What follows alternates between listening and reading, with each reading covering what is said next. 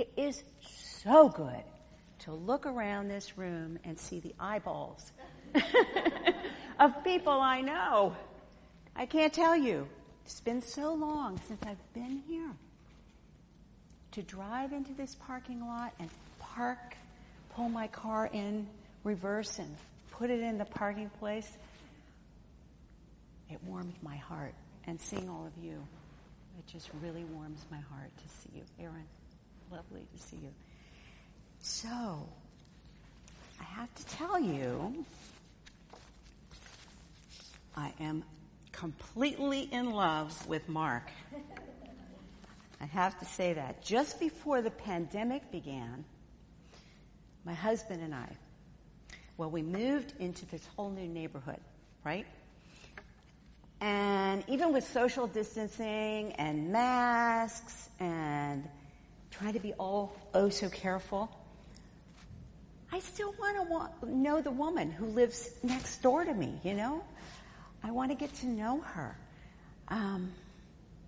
So naturally, I want to know her name, Joyce, and that she's married to Jamie, and I need to know where she's from. She's from South Carolina, and that she's lived in many different states, and a little bit about her family, and that she loves gardening, which is a big thing for me, and such, but to become close friends, confidants, we have to get to know each other a lot more than that. Can we share our hearts with each other? Can we trust each other? Can we be easygoing? Can we laugh together? Now, all of that could take years. But as with some friendships, a bond may happen almost overnight.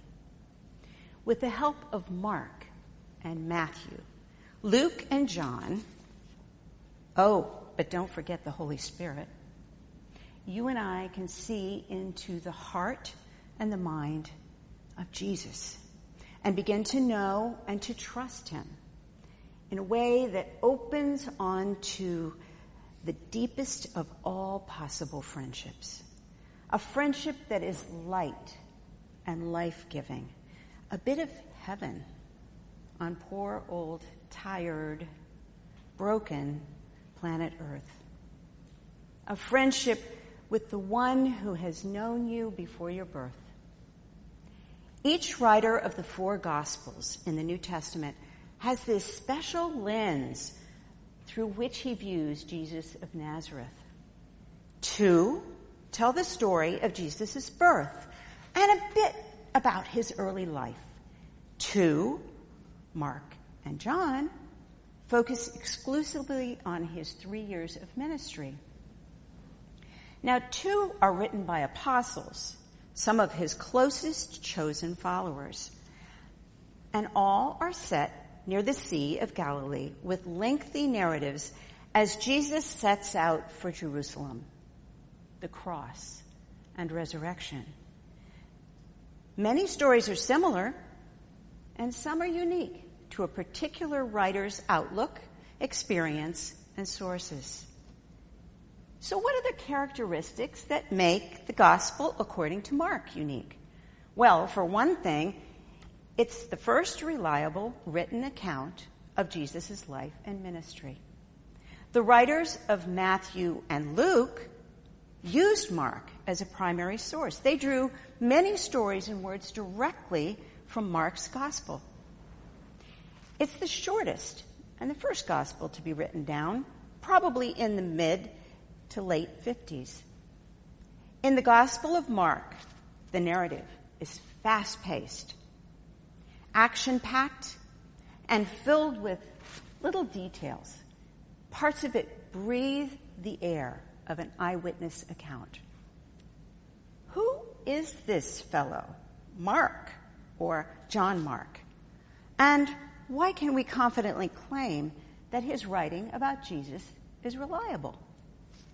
Well, in 1 Peter 5:13, Simon Peter refers to John Mark as his son in the faith, according to the testimony of early church fathers, Jerome, Irenaeus, Eusebius, Mark was an interpreter and a scribe for the Apostle Peter.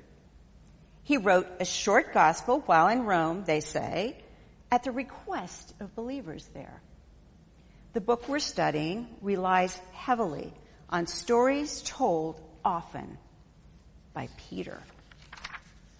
Mark wrote roughly 25 years after the death and resurrection of Jesus. At that time, Nero was the emperor of Rome. You've probably heard of him. Paul was in the middle of his third missionary journey, and Jerusalem was about 10 years away from being completely decimated by Roman legions led by Vespasian.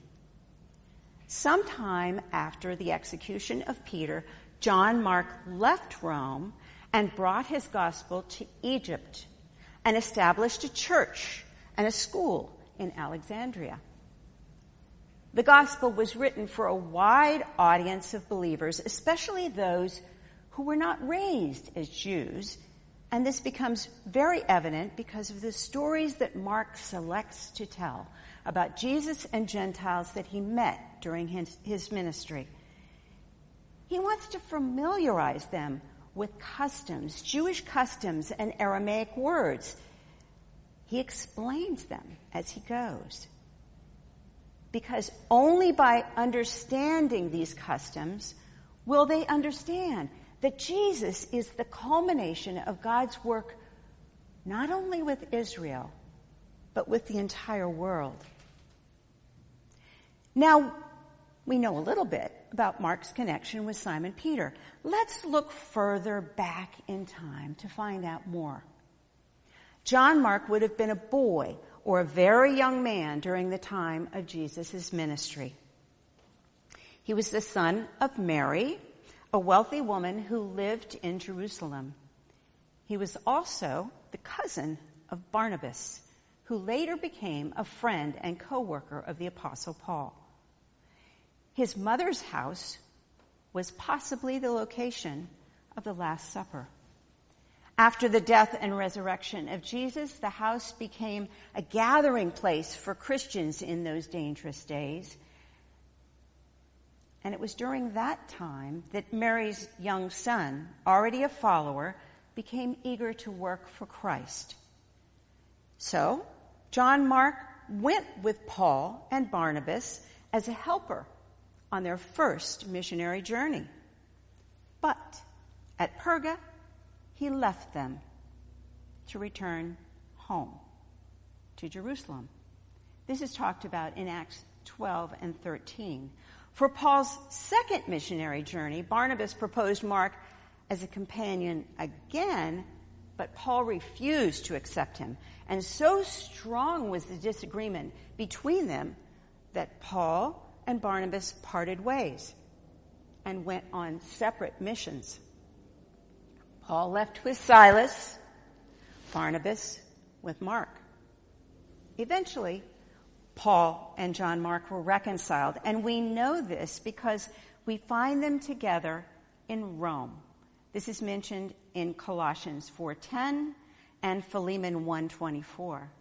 Later, he seems to have been with Timothy at Ephesus when Paul wrote to him during his second imprisonment, urging Timothy to get Mark and bring him with you because he's helpful in my ministry. 2 Timothy 4:11. In his study of Mark, Sinclair Ferguson tells us, here is someone writing about Jesus who was probably on the fringes of the early disciple band. His relatives included those who knew Jesus. His friends, and perhaps even his parents, knew him well. Here's a man with first-hand knowledge of the apostles Peter and Paul. Not only that, but he's experienced failure as well as success in the service of Christ. And perhaps it's this that first drew him to Peter.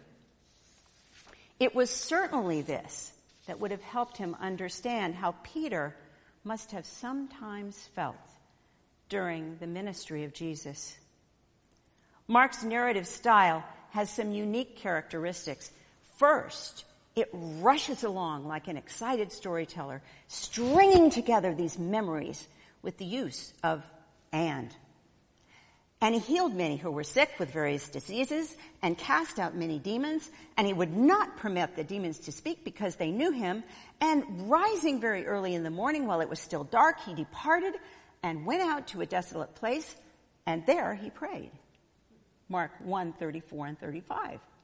Words like immediately or without delay add to this really rapid pace. Many words of astonishment and amazement pepper the writing like exclamation points. Stories are used like these building blocks, side by side, and there are few transitions that tell us where or exactly when an event took place. So this gives the gospel a quality that's kind of like a play with a very spare, minimal stage and backdrop. That takes the reader's attention directly to Jesus. And Jesus is the central subject in every story except two at the very beginning about John the Baptist. This Jesus is a man of action. We come to know him more by what he does than by what he says. So to understand what the gospel means, it becomes important to visualize this action. For example, we know that Jesus is a teacher, of course, but Mark doesn't often tell us exactly what he taught. For Mark, the teacher himself is clearly more important than what he taught.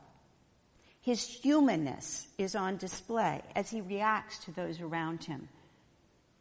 Sorrow, disappointment, tenderness, amazement, grief, even ignorance. Jesus strides through the gospel clarifying three things about himself: his divine authority, his mission to suffer and die for humanity, and his divine sonship. From the opening chapter, as he's baptized, all the way to the cross, Jesus is the Son of God. Mark's use of irony surprises us. He portrays Jesus as one who challenges and confounds and sometimes breaks conventional stereotypes. This happens as Jesus spars with religious leaders or unexpectedly commends the most unlikely people, from a leper to a penniless widow. Those closest to Jesus, like his family and the disciples, struggle to understand his mission, while outsiders, like a random blind man or a centurion, they get Jesus just intuitively. Over and over and over again, in a wide variety of settings, Jesus steps into this shattered situation. Controversy and brokenness, they swirl around him. He's like a rock in the middle of an angry stream. He always remains his own person. With sovereign, divine freedom and authority, Jesus challenges the status quo, turns the world upside down, and holds out hope for what can be. Hope for the kingdom. The second gospel uses a special technique as it rushes along.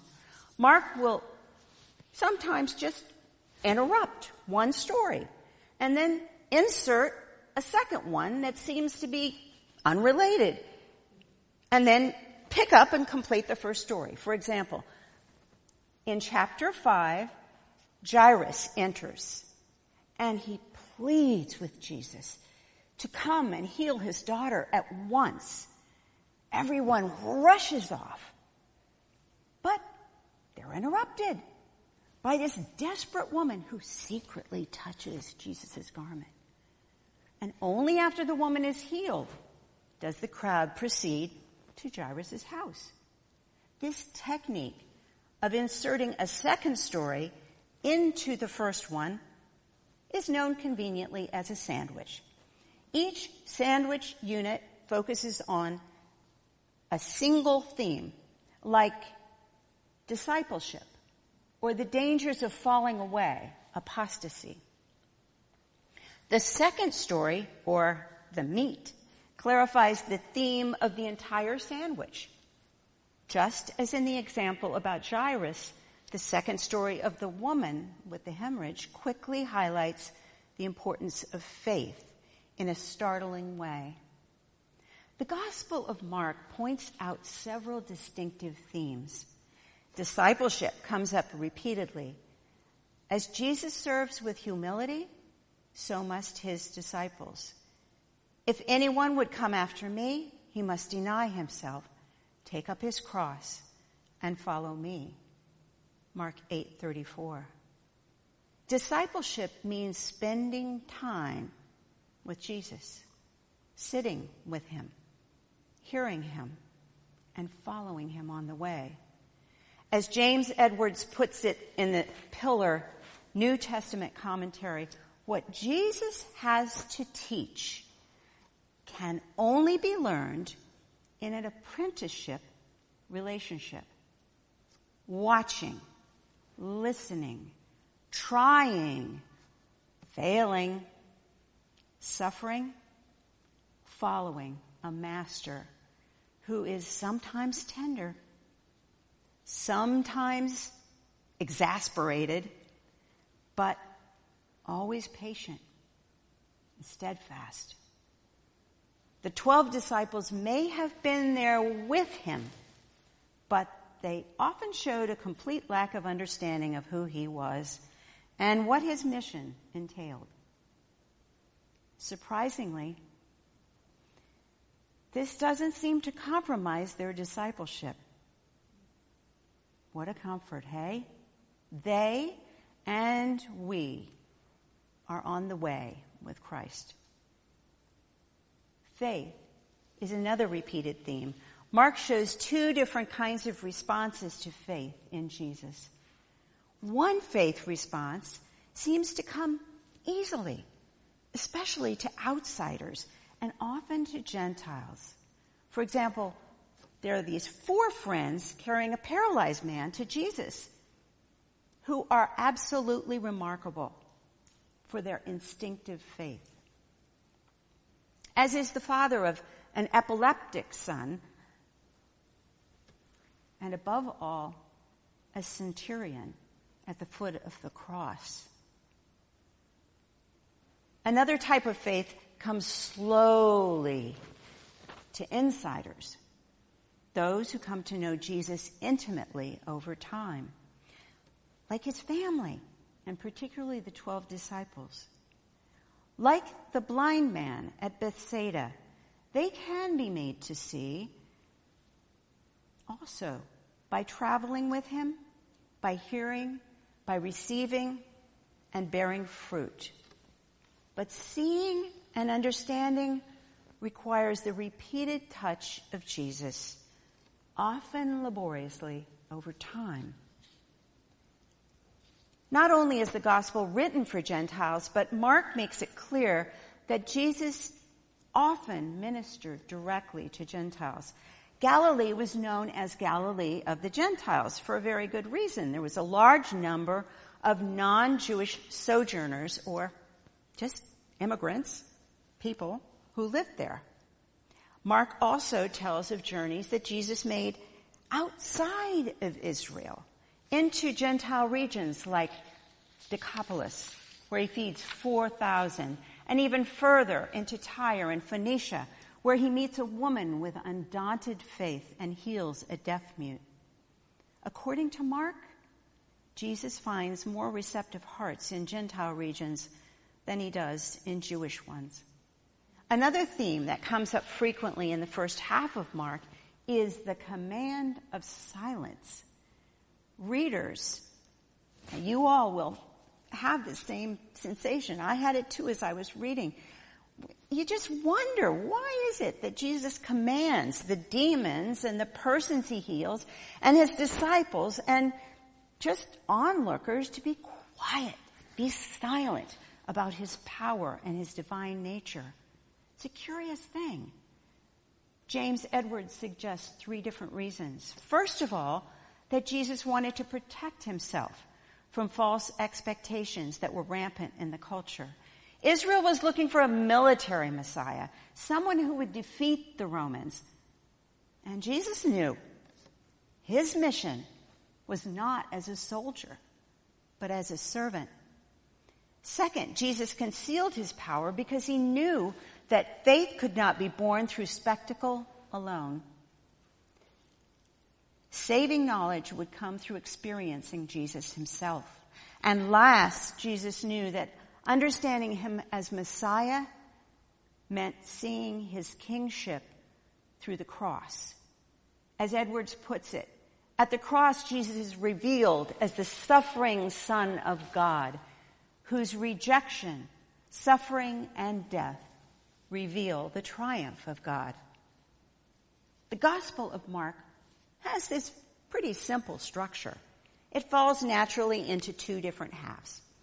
The first half is Jesus' ministry in Galilee and the Gentile regions that are just north of there. That's chapter 1 to chapter 8, verse 26. And then the second half begins with chapter 8, verse 27, when Jesus is on the way to Jerusalem for the Passover festival. He asks the disciples, he says, who do people say that I am? And Peter responds, you are the Christ. And it continues with Jesus' final journey to Jerusalem to his death and resurrection at the conclusion of chapter 16. In the midst of global COVID uncertainty, political tension, culture wars, racial protests, 2020 in America saps our energy.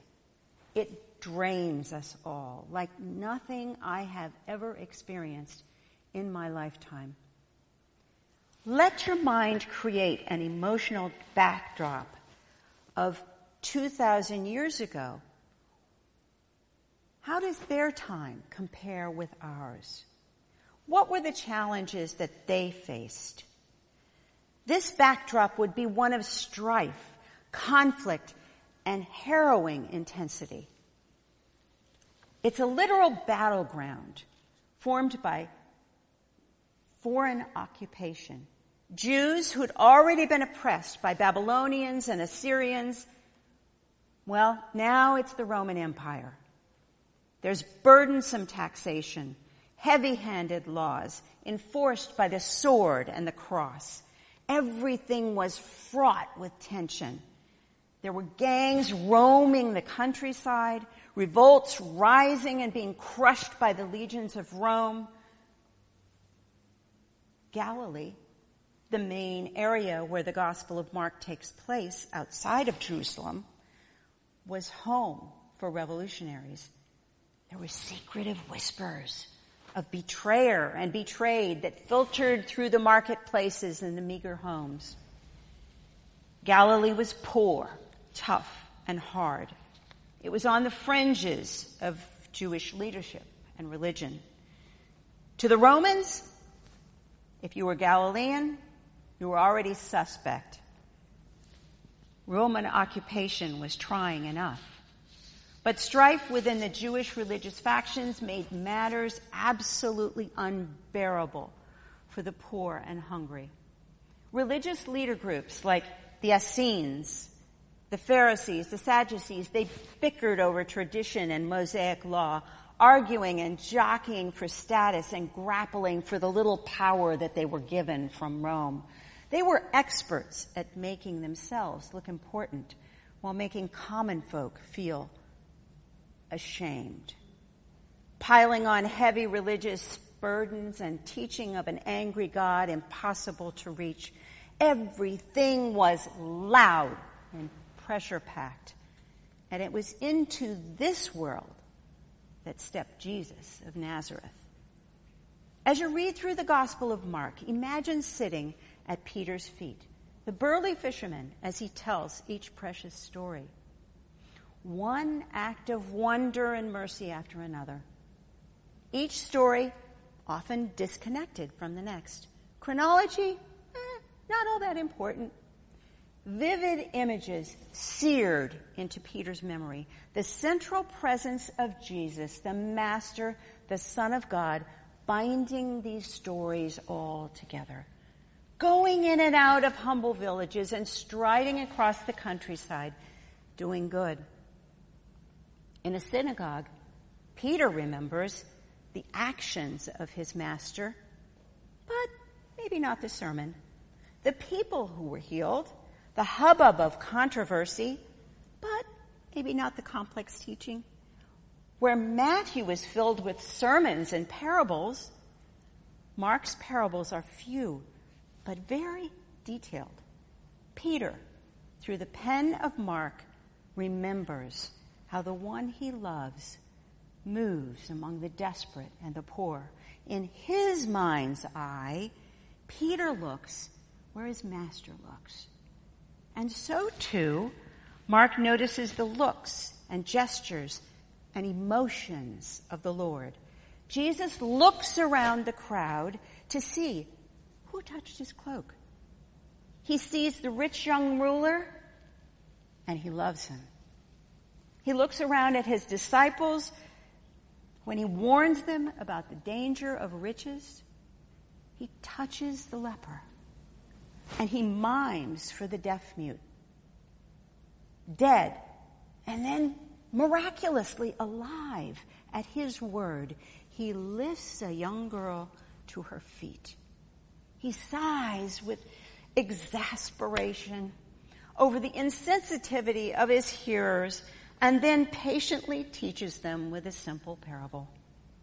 His eyes flash with anger at those who try to interfere with the healing of a palsied man in the synagogue. He's moved with compassion over the hunger and fatigue of poor people. The humble and tender nature of the Son of Man is what impressed Peter. Again and again, the fisherman's stories hold him up for us to see. Keep an eye on the disciples also as you go. Consider how like children they are at times, without pretense. Pretty messy. Notice how their confusion, astonishment, questions, fear, misunderstanding, grief, obstinate self-interest, and light bulb moments of faith mirror your own reactions as you walk with the Master. Observe the women disciples in the background. Watch how they serve, follow, and remain with Jesus in the most fearful circumstances. I ask myself, what hope drew them? What did these men and women see and hear and feel that caused them to stay the course with Jesus? Almost to the very end, right up to Gethsemane and beyond for a few. Imagine the forces arrayed against their Master. Remember the teaching they absorbed from childhood, overturned by his words. Imagine how each one must have struggled, questioning his brothers. What was that, he said? Eat my flesh? What could Jesus possibly mean by that? But she's a prostitute, he's a tax collector, and that man is a leper. Who is this Jesus? So many followers left for this small band to stay. Their understanding may have been vague, their faith fragile, but these were his chosen, and Jesus held them fast. Oh, what hope I find when I read of them and him Jesus walked with them. He loved them. And he loves us too in exactly the same way, despite our fears and failures. As John puts it near the end of his gospel, chapter 13, verse 1, having loved his own who were in the world, he loved them to the end. When they flee on that terrible night, what does he do? Love them. When Peter denies him, what does Jesus do? Love him. Die for him. Love them to the end. In Mark, we see who Jesus was 2,000 years ago. Jesus is the same today. In Christ, the Heidelberg Catechism says, we have our own flesh in heaven. His humanity, once taken on, will never end. He has the same feelings, passions, and affections towards sinners like us, sufferers like us. As we muddle along, fatigued and confused and fearful, feeling out of control in a darkening world, his heart toward you and me is the same as it was toward Peter and Bartimaeus, Mary of Magdala, and Paul. Be blessed as you read each vivid story. Allow your friendship with Jesus to deepen. Stare directly at his wonderful face. Come and see the Son of God through the pen of Mark. Let's pray. Oh, our Heavenly Father, you have given us such richness in the book of Mark. We thank you for every word, every story. We thank you for the part that Peter played in making this come to us from so long ago. We thank you for the part that Mark played in penning the words to paper. Lord, I ask that you be with us as we study this book. Be with each woman. Be with her heart. May her eyes and her ears be open. May she learn. May she be able to share. Be with our groups. May there be understanding and wonderful fellowship that comes about as a result of this study. Be with us. Be with us each moment of this study this year. Thank you, Lord, for giving it all to us. We pray these things in the name of our Savior, Jesus. Amen.